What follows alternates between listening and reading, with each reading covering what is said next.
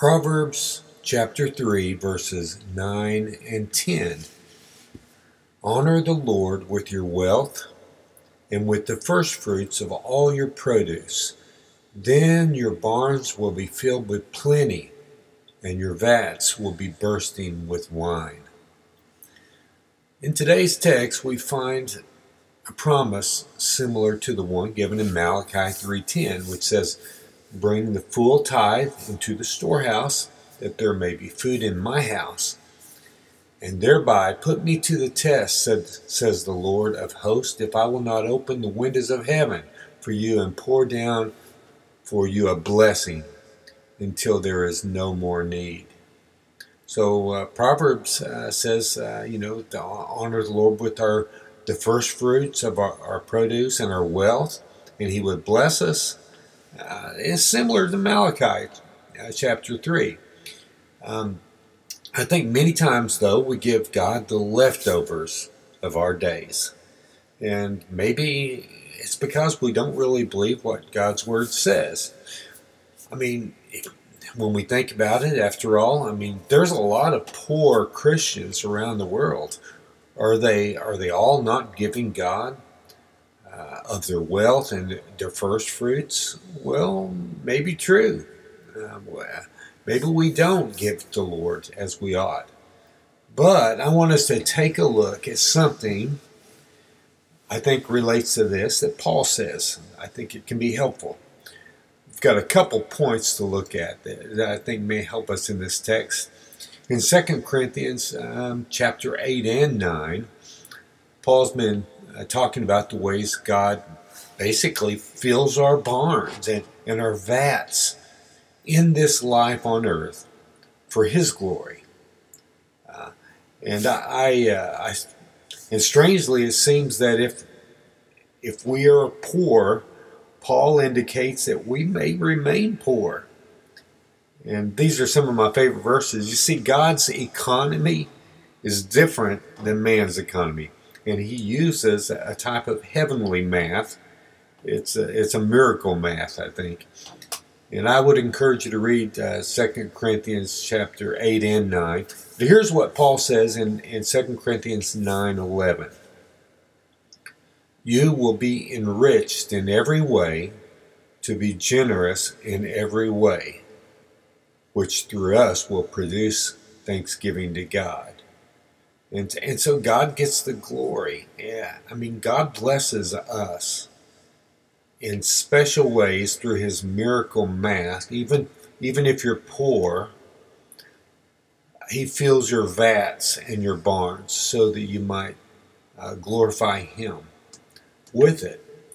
Now, there's another way to look at this verse that I think is scriptural as well.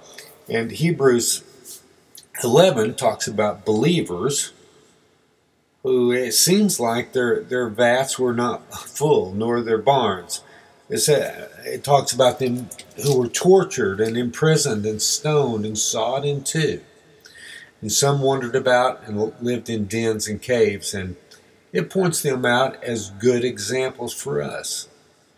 And we know that today there's Christians all around the world that suffer in horrible ways because of their faith. So the question is, are all God's promises tethered and restricted to our short time on earth? And Hebrews 11 goes ahead and answers this question after it talks about all the trials and woes of believers. It's talking about heroes of our faith. Some did miraculous things and even raised people from the dead, but others, they were sawed in two for the name of Christ. So here's what it says, Hebrews 11:39 and 40. And all these, though commended through their faith, did not receive what was promised, since God had provided something better for us, that apart from us, they should not be made perfect. So I think in this life, these heroes of our faith, even the ones that suffered persecution, they received many of the great promises of God, peace and amazing joy in Christ, and God blessed them in great ways so they could bless others, but they still had the accompanying pains and woes that coexist in a broken world. I mean, that has not yet been taken away. And now all these have died. But they're waiting for us to join them before all the promises kick in 100% in the way that God plans for them to. As the scripture said, that apart from us, they should not be made perfect.